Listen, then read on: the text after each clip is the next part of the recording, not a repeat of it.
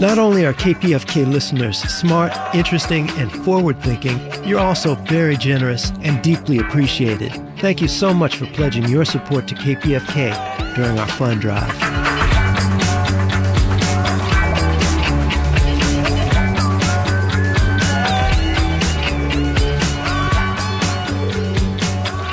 Hi, this is Willie Nelson. You're listening to Radical Free Speech Radio, KPFK in Los Angeles.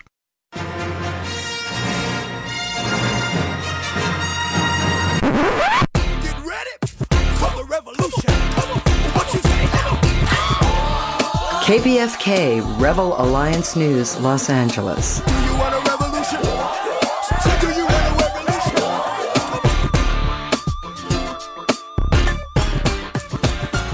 2023 year marks the 30th anniversary of World Press Freedom Day, proclaimed by the United Nations General Assembly in December 1993. May 3rd acts as a reminder to governments of the need to respect their commitment to press freedom, to raise awareness about the value of press freedom, the necessity of defending journalists' rights, and the need to support independent, free media, along with paying tribute to journalists who have lost their lives in the line of duty. This year's theme for the day is Shaping a Future for Rights, Freedom of Expression as a Drive for All Other Human Rights. Good evening, I'm Angela Birdsong, and here are your today's headlines. Part 2 of Learned Lessons by UAW 2865 UCLA strikers, Conditions in California Prisons, Granddaughter of Disney is vocal about workers' rights at the Magical Kingdom, air drone attack on the Kremlin, international news from outside the NATO-controlled media sphere, and the community calendar. All this and more coming up.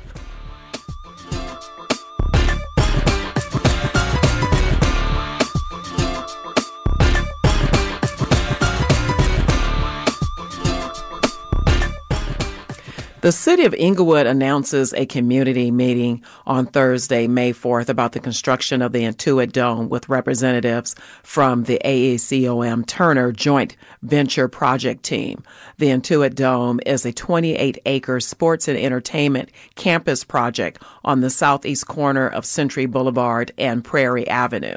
The project team will be available to answer construction-related questions from the community in person at Dolores Huerta Elementary School in the multi-purpose room at 4070 West 104th Street in Inglewood. This meeting is on Thursday, May 4th from 6 to 7 p.m. Also will be available on Facebook Live under Build Intuit Dome. Spanish interpretation will be provided during the meeting. To learn more about the Intuit Dome, visit buildintuitdome.com or call 323-638-9008 about the Intuit Dome Community Engagement Update. With a harsh winter full of storms behind us and a long hot summer and fire season ahead of us, it's no secret that climate change is causing extreme weather. These conditions will exacerbate already poor conditions in states' prisons. NOC LA reporter Sarah Nicholson discusses the risk in her report with Meredith Gallen, member of the Los Angeles County Public Defenders Union. Gallen said that while the weather is not her client's primary concern, the lack of preparation of county jails to withstand extreme natural conditions builds on the already existing issues her clients experience. One concern that Gallen raised is the spread of diseases such as COVID-19 and tuberculosis, which is exacerbated by lower temperatures. Nackhamson report explains flooding from storms is another concern exacerbated by climate change.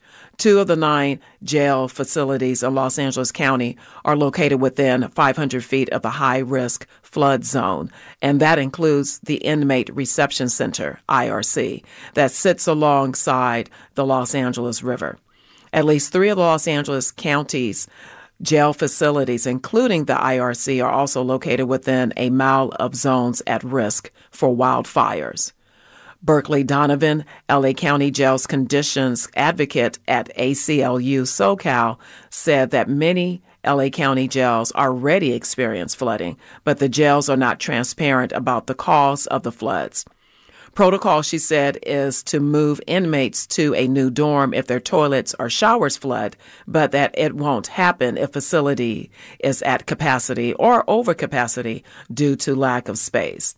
Donovan further states, quote, so people end up sitting in their cells that have been flooded and are damp for possibly days at a time before it actually gets addressed or fixed, or they're able to move anywhere, end of quote.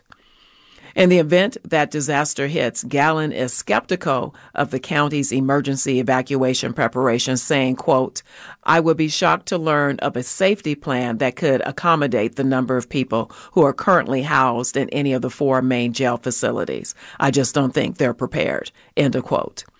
Knock LA is always interested in receiving tips and pitches regarding conditions on the inside of jails and detention centers in Southern California. Get in touch, contact their incarceration desk at prisons@knock.la. Also, check out KPFK's program, Think Outside the Cage, with Jerry Silva about the prison industrial complex and the twisted roads that lead to it on Sundays, 9 a.m. Pacific Time.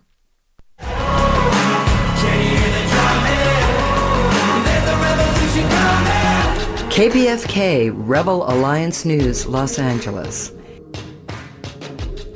Here is Marcy Winograd with a report from Santa Barbara. The Santa Barbara Independent reports the city of Santa Barbara is broke, facing a $1.1 million budget deficit in 2024. Money is not coming in as fast as it's going out for expenses, and the city expects the deficit to grow to $4.8 million by 2025. According to city officials, salaries and employee benefits make up the majority of the city's general fund spending, the highest proportion of its money coming from income generated through the airport, water, waste, downtown parking, waterfront, and clean energy programs. Why the shortfall? The transient occupancy tax is slowing way down, along with the cannabis tax. And there are inflationary costs for salaries, pension, and infrastructure maintenance.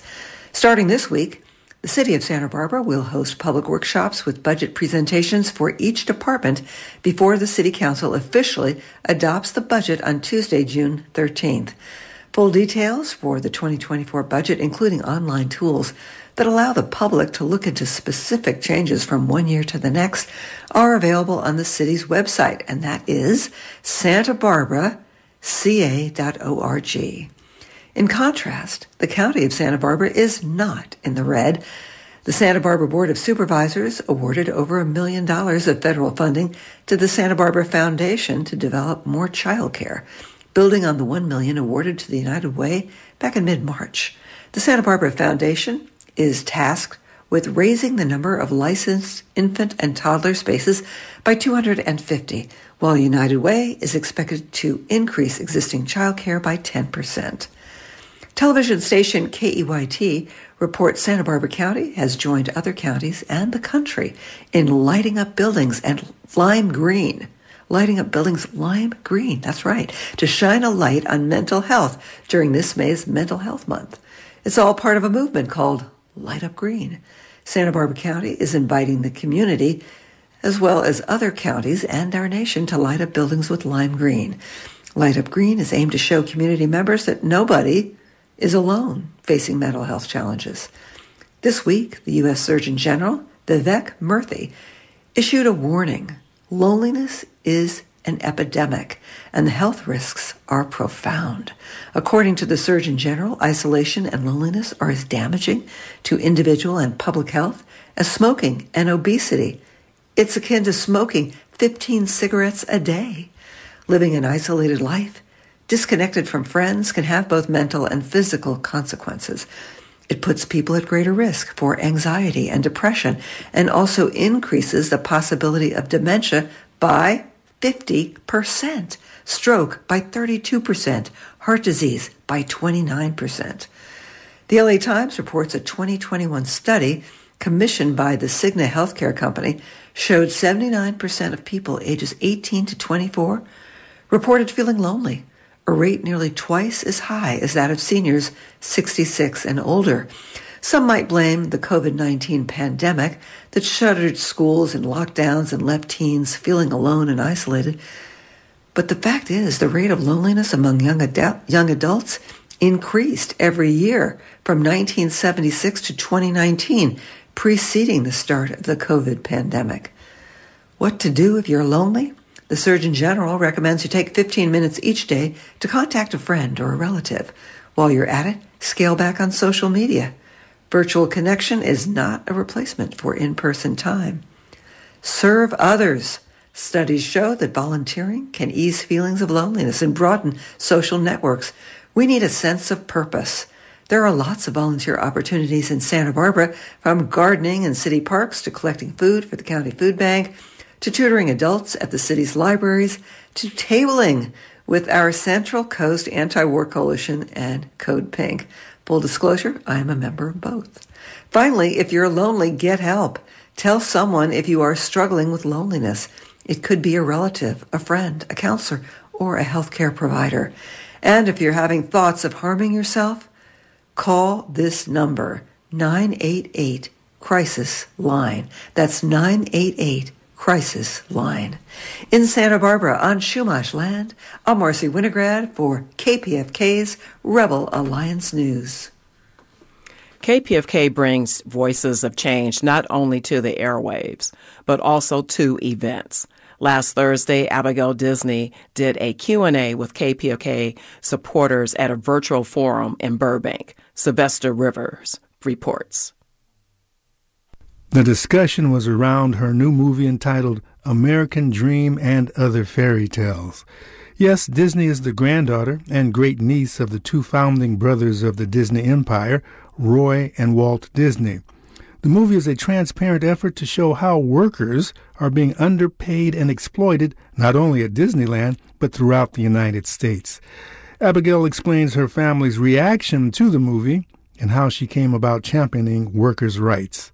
You know, I haven't heard a word from them. I had an email exchange with Bob Iger very much at the beginning before I was even thinking about making a film, and it was unsatisfying and very dismissive and a bit enraging, to be truthful. And then I've had radio silence ever since. I do know that we interviewed somebody at the food bank, and while we were there, they got a phone call and then kicked us out. I do know that certain algorithms are not working in our favor at Amazon and other places. So I know they're messing with me. I know every journalist who's interviewed me has gotten an enraged phone call from publicity at the company. So I know they're tracking me. They sent an automatic tweet out to all my followers when I was being more frequently vocal about it. So I know they have somebody on me watching me, but they're quiet. They're more passive aggressive. Than you would imagine a mouse would be. It's funny. My family was very conservative. I was raised in a pretty conservative house, but I was raised with the kind of conservatives that we don't see much of in the public world anymore. They were people who were conservative because they believed in, I don't know, old-fashioned values. I can't find a better way of saying it. But my grandfather, as an employer, he hated unions. He was super right-wing. But he loved the people who worked for him. He may have been paternalistic about the way he understood, how to relate to his workers, and I have problems with that. But at the heart of it, he really believed he wasn't any better or more important than any other human being in the world. And by my grandfather, I'm referring to Roy, not Walt. But I know they both really started a company that, like now in this context today, you would call an impact investment in a way, because they saw themselves as building a better world with the business they were building. And so, they saw themselves as creating livelihoods, not just gigs. They were employing people for the long haul. They had whole careers there, and they earned enough to be able to buy houses and have healthcare and retirement and kids they could send to school. I mean, a lot fell apart, not just the relationship between employers and employees. I mean, what also fell apart was this huge constructed reality we had in place for a long time, which was affordable education, including secondary and graduate education. We had roads and healthcare systems that functioned. We had retirement plans for people and pension funds. All of those things have been deconstructed in the last 40 to 50 years, not just this idea that employers had an obligation to their workers. And so, when the bottom fell out for workers, it fell out in 100 ways, which is why it's so hard to address, because you can't address it with a single measure or a single move. So yes, I want their wages to go up. But I also want there to be a larger mentality shift in corporate America and across this country, because we became a country that didn't really think that the people who work for an hourly wage matter, that they deserve as much human dignity that any of the rest of us deserve. And so that's what I'm hoping this film accomplishes. And that was Abigail Disney discussing her film American Dream and Other Fairy Tales. For KPFK Rebel Alliance News, I'm Sylvester Rivers. Fight the power! Fight the power! Fight the power! Fight the power! Fight the power! Fight the power! Fight the power! We got to fight the power! KPFK Rebel Alliance News, Los Angeles. Steve Zeltzer continues his interview with Lavana Knott, graduate student at UCLA, about the lessons learned by the UAW UCLA strikers in this two-part series. And I understand that there's been some retaliation by the administration. The director of human resources for University of California is worked for a former law firm, union-busting law firm. The university spends millions of dollars on union-busting lawyers and fighting the unions. This retaliation, they laid off members or cut back on graduate students. What is the union doing about it to publicize that to not just the college, but also to working people in California as far as having a powerful and strong education system at UC system? Yeah. So yeah, for example, following the strike, we're basically up against a UC system that has been offloading the costs of the new contract to individual departments, who are then scrambling to pay workers and in many cases sort of trying to find ways to informalize graduate workers by, for example, hiring undergrad tutors or graders who are cheaper. So essentially what we're doing is we're struggling against this really wealthy University of California system that chooses to spend its money on, for instance, a $4 billion investment in Blackstone, which is a predatory real estate investor, instead of paying its own workers a living wage that keeps up with the cost of living. And so we are organizing against this kind of austerity on a statewide level and within our own departments, and are doing so in coordination with, for example, the lecturers union and Senate faculty on this, as well as bringing undergraduates into the fold, because, our working conditions at the end of the day are their learning conditions. And I think there's more that maybe we can be doing in terms of publicizing the sort of the fallout of the strike and the way in which the university has handled all of this. But I think that's sort of going to be an evolving question and one of the most important ways in which we organize in the coming years prior to our next contract negotiation in 2 years. And the University of California regents are appointed by the governor. Most of them are business people, multimillionaires. And Richard Blum passed away, married to Dianne Feinstein, was one of them. And he was using money apparently from the pension fund of the workers and putting it into his hedge fund. The regents, and I've been to these regent meetings, are looking for a business plan on raising money. It seems like in some cases they look at the university as a vehicle for enriching themselves as a business. Do you see the corporatization of the university as a impediment and an obstacle for having a strong education system at the University of California? Yeah, definitely. I think it's the biggest impediment to a really strong public education system in California. And actually, some of my colleagues in the geography department are doing some really important research on the university's investments in land. And so we're finding out through this research and things that other people have been writing about as well, about where the university's priorities lie, right? It's not necessarily in providing education as a service as much as it is in providing education as a commodity that it profits from. And so this is something that I think is part of a broader political struggle that we will have to fold our labor struggle into. And I think that will rely to a large extent or to a significant degree on our ability to sort of understand that our labor struggle as workers employed in this institution is linked to the transformation of the institution itself, as it becomes less and less a public serving institution and more sort of a corporate profit-driven entity. And I attended a rally that was held by the strikers, UAW 2065, and it was kind of interesting at the Capitol because they rallied there. They spent about 10 minutes in front of the Capitol, and none of them mentioned Newsom. None of them mentioned the $100 billion, surplus that they had. None of them mentioned the fact that the Democrats are in charge of the university. So it was rather strange that here they are at the state capitol with Newsom and the legislature, which does oversight at the university, and they don't talk about those issues. Yeah, I think that's something that we all realized during our strike too, is that we have to sort of come to this.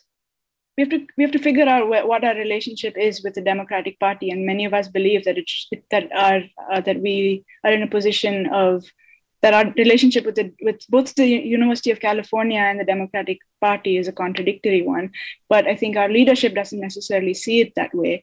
For example, during the strike, we had the UC requested that a mediator be appointed to negotiate between our bargaining teams and the University of California. And the mediator that was appointed by the governor and was publicized within the union as a really sort of progressive figure.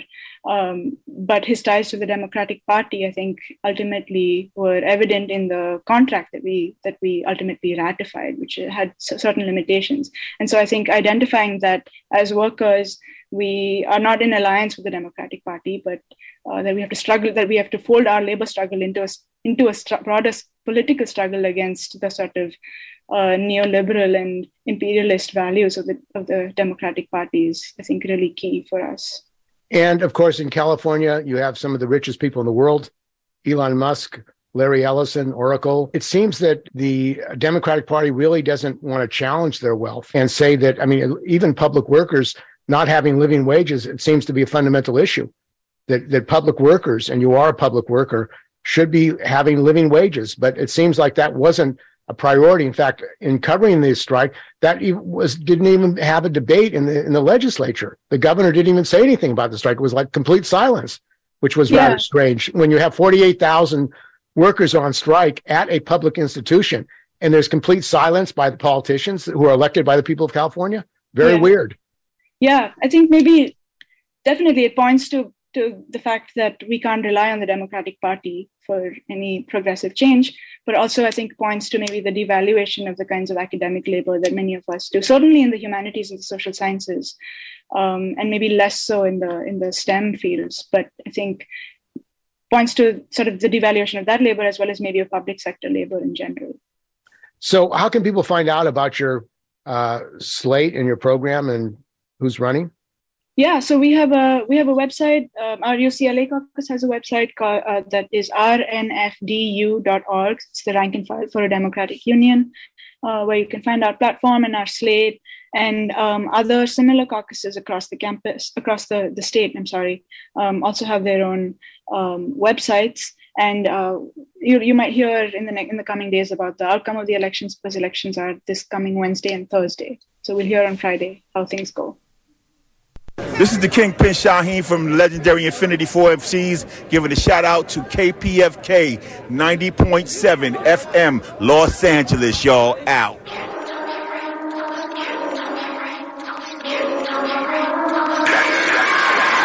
Don't be afraid of them people. Don't be afraid of the evil. They get mistreated us, but they'll never take us from Jesus. He'll never let them defeat us. They know that they'll never beat us. God works away on my evil. Turn me into a believer, you better believe it. Put some more time on my meter. I cannot wait till we meet them. They cannot kill us, stop us, or condemn us. They want us living like we ain't the winners. They keep on trying to tell us they don't never help us, cause we all a bunch of dirty sinners. It go up on my side, all this way on my mind.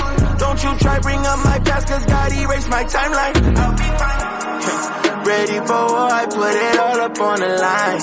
Too scared to fight, then go let David kill Goliath. Walk through the valley, but the Lord is by my side. He heard my cry. Hold me down, hold me down, hold me down, hold me down, hold me down, hold me down, hold me down, hold me down, hold me down, hold me down, hold me down, hold me down, hold me down.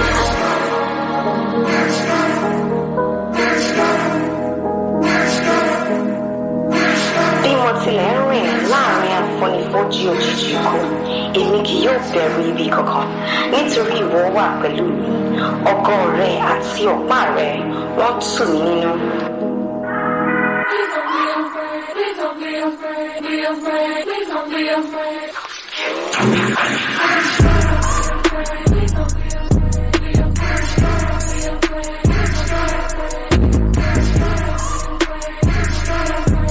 KPFK Rebel Alliance News, Los Angeles. When every second counts, blood products can provide life-saving care. The American Red Cross asks the public to give blood or platelets during Trauma Awareness Month in May to keep hospitals prepared for all transfusion needs, including emergencies and cancer patients who are getting chemotherapy. Medical traumas can quickly deplete hospital blood banks, and type O negative blood donors are especially needed right now. One blood donation can be used to save the lives of up to 3 people. If you can give blood, please visit the Red Cross at redcrossblood.org to find a blood drive near you, or call 800-RED-CROSS. That's 1-800-733-2767. Los Angeles County Fair permanently moves its jamboree from September to May to avoid the sweltering hot temperatures. Guests will be able to enjoy carnival rides, junk food, exhibits, concerts, and petting zoo, but in cooler May temperatures from Friday, May 5th to Monday, May 29th. Apple weather forecast for this weekend in Pomona shows highs of 62 on Friday, 64 degrees on Saturday, and 67 degrees on Monday.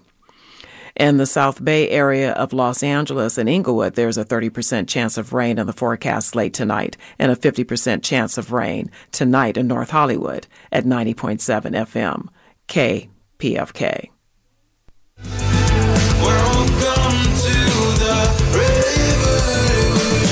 KPFK Rebel Alliance News, Los Angeles. An apparent attempted decapitation of Russia's government was thwarted Tuesday night as the country's air defenses blocked a drone attack on the Kremlin. Don DeBar has more. A drone attack on the Kremlin was thwarted by Russian air defenses Tuesday night. Responsibility for the attack was unknown as of press time Wednesday. Washington and Kiev have denied involvement, while Moscow says it was done by Ukrainians. The Kremlin appeared to be discreet by not charging Washington with a hand at this attempt of regime change, which is the declared policy of a variety of U.S. government agencies, including the State Department. Some say Kiev does not have the technology nor the aerial data to attempt a deep penetration into Russian air defenses like this. Others warn that the U.S. government attempting regime change in Russia risks Moscow invoking Item 2 of its nuclear military doctrine, which allows for the use of nuclear weapons in the case of a tangible threat to the Russian government. An attempted decapitation of the state would likely meet that condition. For more on this, we spoke with Mark Sloboda, analyst and commentator in Moscow, via Skype on Wednesday. Hiya, Mark. Well, I woke up to the news here in New York that this happened, and the first thing I thought of was The context is that U.S. policy now is regime change in Russia, the State Department anyway, with their decolonize Russia and this other nonsense.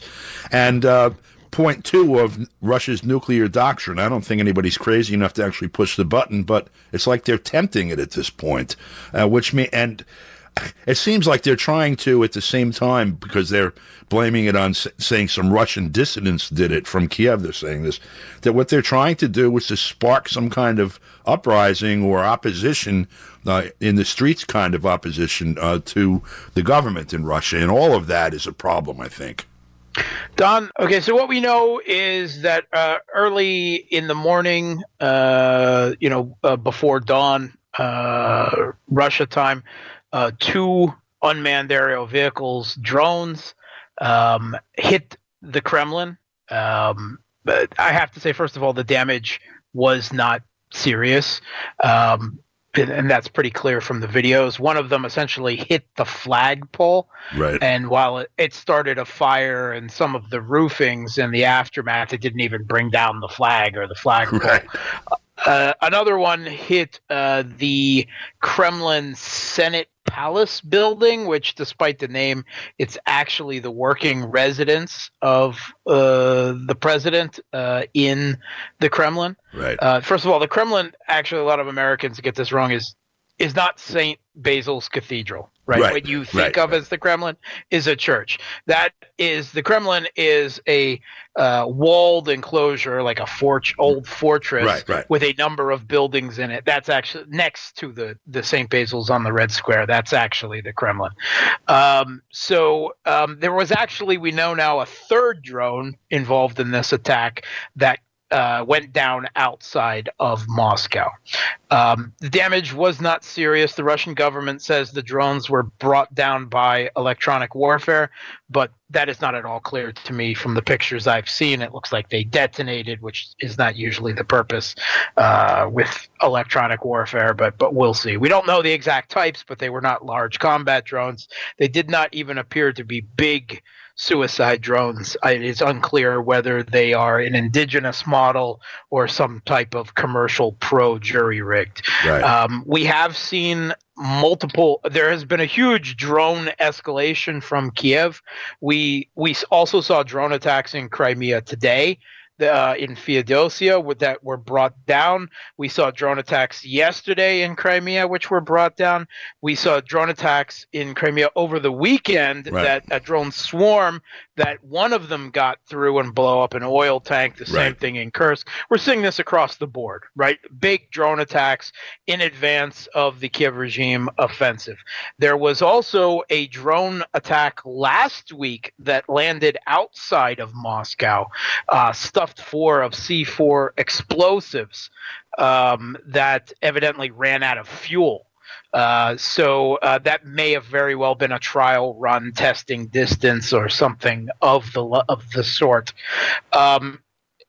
For a certain kind of experimental Ukrainian models of suicide drones that have been developed in the last year, it is about the furthest extent of their range if they're fired from the closest Kiev regime-held territory in Ukraine and Kharkov. But it's also possible that they could have been released from an assassination team within Russia. All right, there are some 5 million Ukrainians in Russia. Yeah, even within Moscow, really, right? Yeah, most of them, refugees from the conflict, but it's very easy for the Kiev regime to penetrate it. The Kiev regime has officially denied responsibility. That said, Kiev regime officials already deleted their own Twitter posts celebrating the attack, but the internet never forgets, you idiots. And this is true.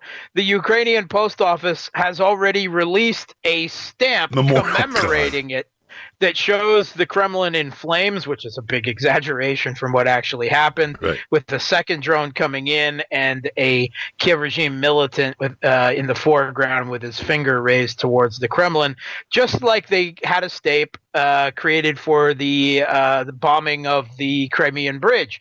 the Kerch Bridge across the Straits of Crimea, which they also, of course, didn't do. So, I mean, so take that for what it's worth. The Western mainstream media, is already on, it's a false flag. Russia plans a major escalation, and they needed this to generate public outrage and sentiment in support of it. Okay, that's just nonsense. I understand that's the way things are done in the U.S., right? I mean, you can't have a military conflict without some type of false flag to instigate it. That's your MO, but it's not actually needed here. In fact, actually, I would say that Russian society is demanding more escalation even before this from the Kremlin, and the Kremlin has actually been more restrained, and it's the public that is demanding things be escalated and ended faster. Well, the current military operation, in fact, that began February last year, that was the result of a demand that was ongoing for 8 years because of Kiev killing all the Russians in the east of the country. East Ukraine. Yeah, not just Russians, people of East Ukrainians against the Maidan, the overthrow of their government in 2014. It's not just ethnic Russians. There's a lot of ethnic Ukrainians who don't like what was being done in their country. It's more a question of identity and national identity conception than it is pure ethnicity. It's complicated. But yeah, so, I mean, this is a standard MO for Kiev, though, political assassination. You'll remember the terrorist bombings of Daria Dugina and Tatarsky that took out Russian media figures in Russia recently, but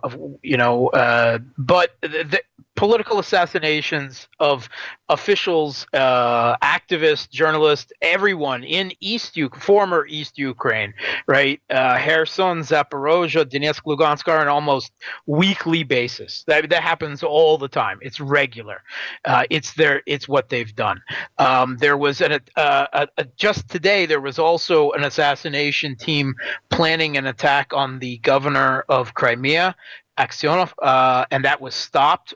There was also an attack a couple days ago on one of the deputy heads in Melitopol, and also in the former East Ukraine, that was partially successful. He was hospitalized as a result with injuries. But this is routine. This is happening all the time. It just doesn't meet the Western mainstream media headlines. This is a major escalation. Obviously, Russia has reserved the right to respond as they deem anywhere, anytime as they deem necessary. Putin was not actually in the Kremlin at the time. He was in the working residence outside Moscow. So if it was a real targeted assassination attempt, it was bad intelligence. It could have also been a symbolic attack. But regardless, it has to be treated as an attack on the head of state and the state. If a drone hit the White House, countries would be wiped off the face of the earth, right? Let's face it like that. So it also has to be determined, was there Western involvement? Was there Western intelligence, Western explosives, Western drones, targeting, whatnot? Because if it is, that's a whole new ball game, of course. That makes assassination of political leaders on the table and opens it up for a quid pro quo response. Otherwise, I would expect that Russia's response will be limited. But Russian legislature is basically calling for the end of the world right now. There's outrage across Russia. There's a lot of sentiment, and I expect actually the Kremlin to be the restraining voice. Interestingly, Zelensky is not in Ukraine. He is in Finland, conveniently enough, and has already announced he'll be staying there longer than he planned, presumably to avoid any response. Certainly there will at some point in time be some kind of a response. Yes. Thanks a lot, Mark, for your time, and thanks for talking to us at last minute like this. No problem. For KPFK, I'm Don DeBar. Here is today's international news from sources outside of the NATO-controlled media sphere with Polina Vasiliev.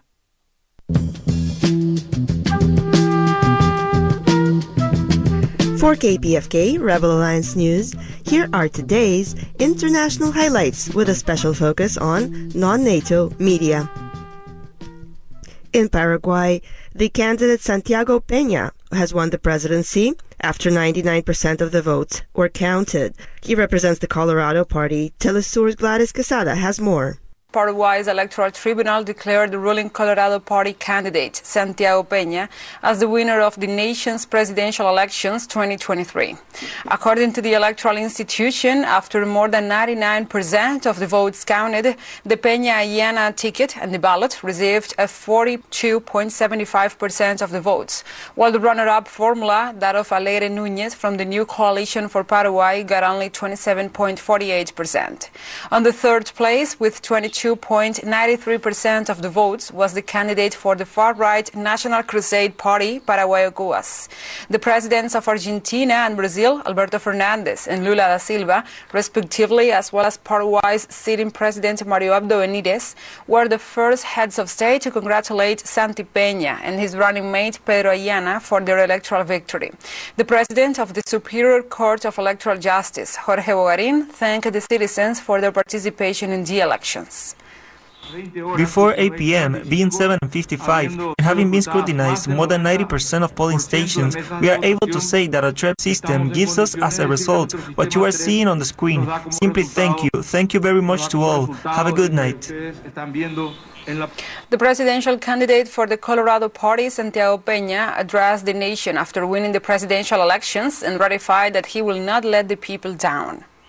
Let us forget about the fatalism that we are doomed. We are the owners of our own destiny, of our future. We are not going to let you down. Iranian President Ibrahim Raisi has arrived in Damascus on his first visit since the start of the Syrian civil war that began in March 2011. RT correspondent Yusuf Jalali breaks down the importance of the visit.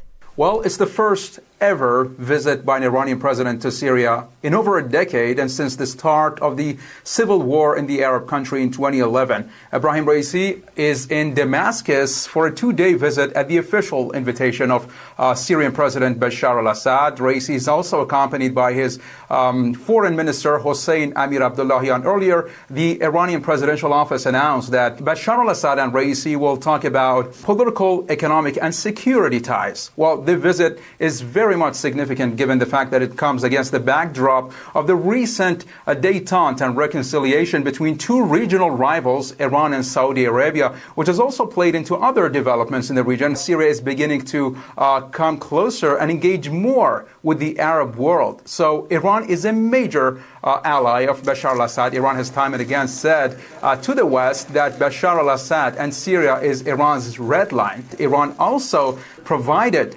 Bashar al-Assad and his army with advisory military support to fight off Daesh terrorists from the Arab country. So when it comes to Iran and Saudi Arabia in Syria, Tehran and Riyadh used to stand, of course, on opposing fronts. Riyadh supported the opposition in Syria, while Iran backed Bashar al-Assad. And now we see that the recent rapprochement between Iran and Saudi Arabia is starting to play into the developments in Syria as well. So this is one of the reasons why this visit by Raisi is very much significant. We see that Tehran and Riyadh are now beginning to open up to each other, are engaging more, and Syria is starting to shift away from this regional isolation in the Middle East. And we see that all of these developments that have led to the Middle East emerging from years of chaos seem to be not sitting well with Israel and the West. The United States earlier said that it does not advise its Arab partners to normalize with Bashar al-Assad. And we see just a day before the Raisi's trip to Syria, Israel launched airstrikes against Aleppo's international airport. The visit also comes as Turkey and Syria also are starting to open up to each other thanks to Russia. Russia has hosted officials from Turkey, Syria, Iran, and Russia in Moscow to try to settle the long-standing disputes between Ankara and Damascus. So Raisi's visit is seen as another piece in the unfolding new chapter in the Middle East, which has seen a significant decrease in the role played by the Western powers in the Middle East when the region is starting to take matters into its own hands. Anger over the British government's treatment of the crisis in Sudan continues to grow after the government refused to prepare plans to host refugees from the Muslim African country. Robert Carter has the details. As the evacuation of British nationals from war-torn Sudan is finally underway, criticism of the UK's response to the crisis remains widespread. The nighttime rescue of British diplomats from the Sudanese capital last weekend by special forces was meant to help expunge the bitter memory of Britain's chaotic withdrawal from Kabul 2 years ago that left many Afghans eligible for relocation to the UK stranded. But the recent operation only managed to secure the release of 24 British diplomats. As the week progressed, criticism grew over London rescuing fewer nationals than other European countries, such as France and Germany. Reports suggest restrictive rules on who can board the flights had left people stranded. These protesters here in Birmingham are furious for a number of reasons. First and foremost, because of the conflict itself and the devastating impact it's having on civilians in Sudan. However, they're also bitterly disappointed at the British government's poor response to the crisis, its slow reaction to evacuate British dual nationals from Sudan, and also its unwillingness to accept any refugees from the conflict zone. The government has taken a firm anti-refugee stance, totally ruling out any plans when asked by journalists. The measures that we've announced are about doing what the British people want us to do as a government. That's why the Prime Minister made stopping the boats one of his core 5 pledges at the beginning of the year. British Sudanese citizens have noticed the sharp difference in support and solidarity the UK has shown to Ukrainian refugees as opposed to Sudan's suffering. I'm honestly not shocked when it comes to the UK government. Like, they've done the same thing with Palestine, they've done the same thing with all these war-torn countries, and they're literally trying to deport people that come here. They're trying to deport them to Rwanda, and so it doesn't shock me, but like, they're hypocrites and we all know it. My family are leaving their houses not knowing whether they'll come back to it. They're separated from each other. Eid is supposed to be a celebration where they come together with each other and they celebrate together, they eat together, they pray Salah together. But this Eid, they didn't get to do nothing. You claim you want equality, you claim you want diversity, you claim you want equal rights and all of that, but practice what you preach. The UK's handling of the Sudan crisis and its flat refusal to host any refugees from the Muslim-majority African country will likely deepen the sense of distrust between British minorities and the state. And that's all in today's international highlights from non-NATO media. For KPFK, I'm Paulina Vasilyev. KPFK Rebel Alliance News, Los Angeles. Here is a commentary on the effects of death row with Mumia Abu Jamal of Prison Radio. Cracks in the abode of death. Few people really know the nature of death rows. It is used as a political prop by politicians and is thus a stepping stone to their gateway of power. But death row is really far more than that. It is a place where men and women, and until recently, even juveniles, were sent to live and die in aching loneliness and despair. That's because death row was specifically designed to isolate people physically and psychologically. On death row, American law reconstructed a caste of the untouchables where no one was allowed to touch you. Not a child, not a parent, not even one's very spouse. But that's not all. You were even isolated from other people on death row. You were in solitary confinement, locked in a cell, alone, for 23 hours a day, until you were executed or left death row. Many, perhaps most men, spent decades under such conditions. Why? Because the state, by creating such extreme conditions, sought to make people into a kind of living dead, so broken that actual death will be but a relief. That fever seems to be breaking, at least in Pennsylvania. Here, today, there's a much smaller death row, where the number has fallen to around 100. And men spend over 8 hours a day out of their cells. They have contact visits. Now, the state will no longer sign death warrants and is seeking the abolition of the death penalty. The tide seems to have turned. And death row is no longer the death row of cruel memory.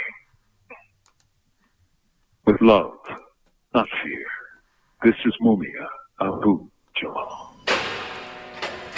These commentaries are recorded by Prison Radio.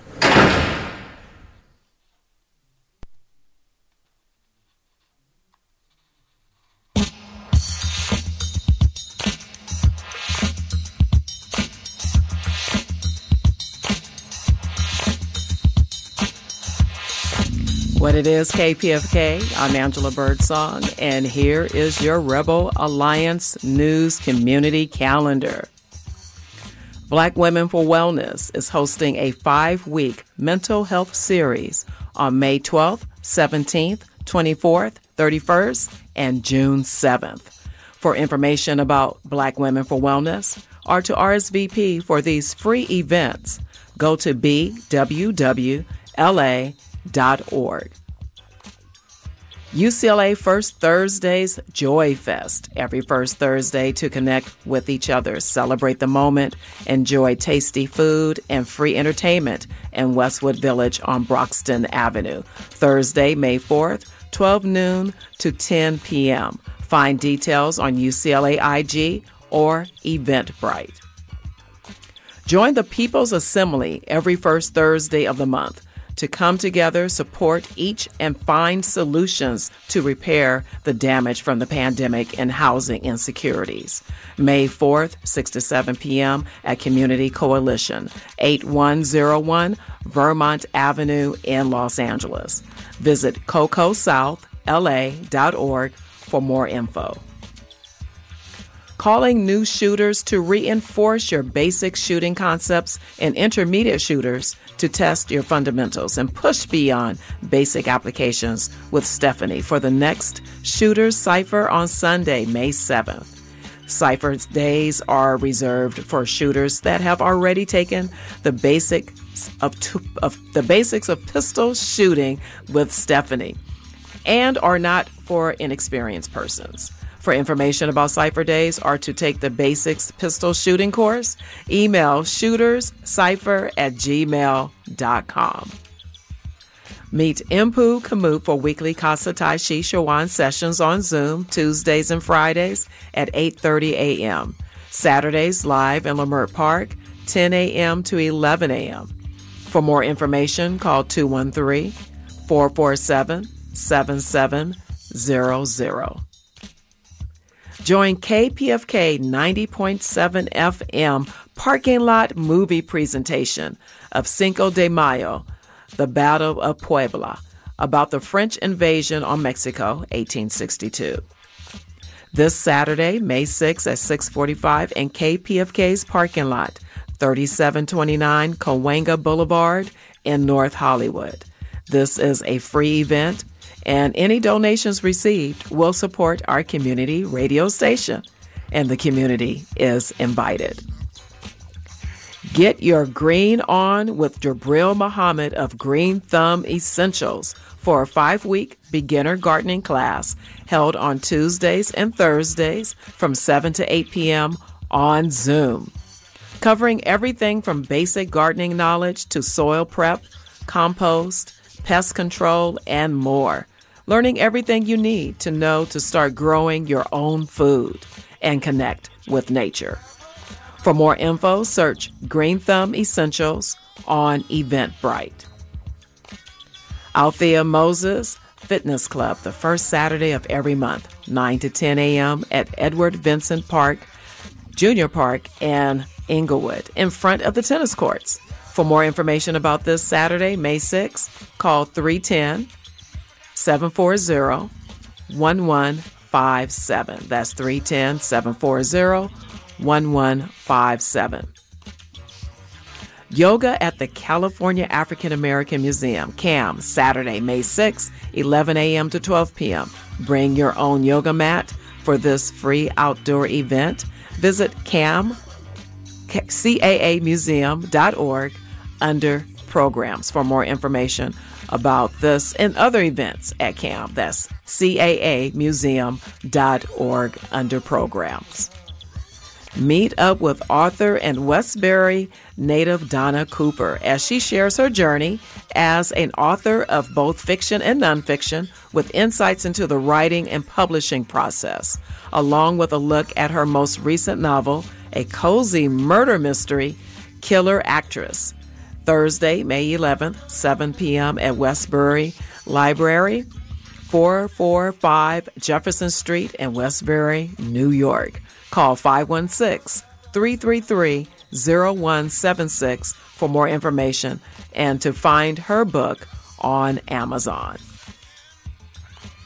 Come Up LA Wellness Market to shop, dance, eat, vibe, and connect with local Black-owned brands, businesses, creatives, entrepreneurs, while taking in the sights and sounds of emerging live artists and DJs. Saturday, May 13th, 11 a.m. to 7 p.m. at the Heart Department, 1327 Willow Street in Los Angeles. To RSVP or to be a vendor, visit thecomeupla.com. NAMI Connection Peer Support Group for any adult who has experienced symptoms of a mental health condition meets every Monday at 6 p.m. in English, Tuesdays at 7 p.m. in Spanish. On the second and fourth Thursdays, Family Support Group at 7 p.m. NAMI Family Support Groups are free, confidential, and safe groups of families helping other families who have loved ones living with mental health challenges. For more info and to register for these free mental health Zoom activities, go to NAMIUrbanLA.org.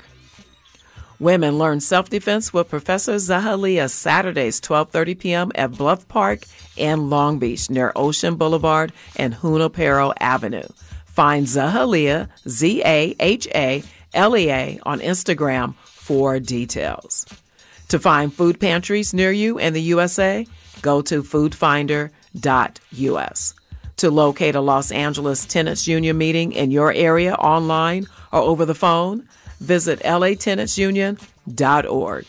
For mental health resources, crisis support, helplines, and warm lines, go to NAMIUrbanLA.org under Resources. I'm Angela Birdsong with More Than a Sparrow Productions, and you've been listening to KPFK Rebel Alliance News.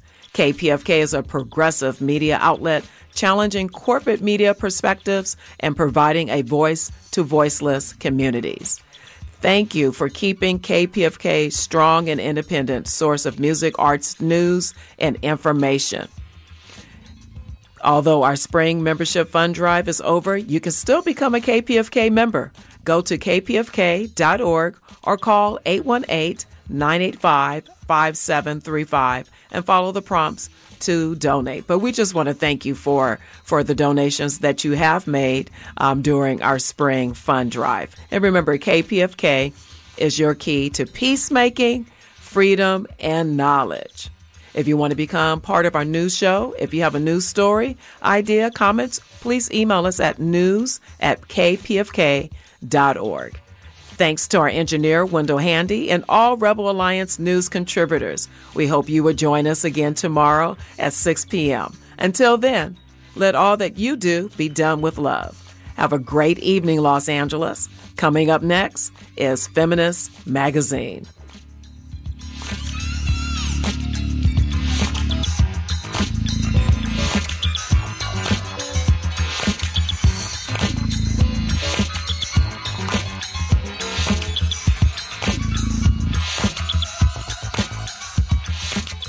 With the new car business down right now, you might think that we don't need your vehicle donation. However, the market for donated vehicles is very strong. Please donate your old car, truck, RV, or motorcycle to us at 877-KPFK Auto. That's 877-KPFK AUTO. Or online at kpfk.org. We'll take care of everything, and you'll help support the quality programming you hear on KPFK. Just call 877-KPFK Auto. That's 877-KPFK AUTO. Or donate online at kpfk.org.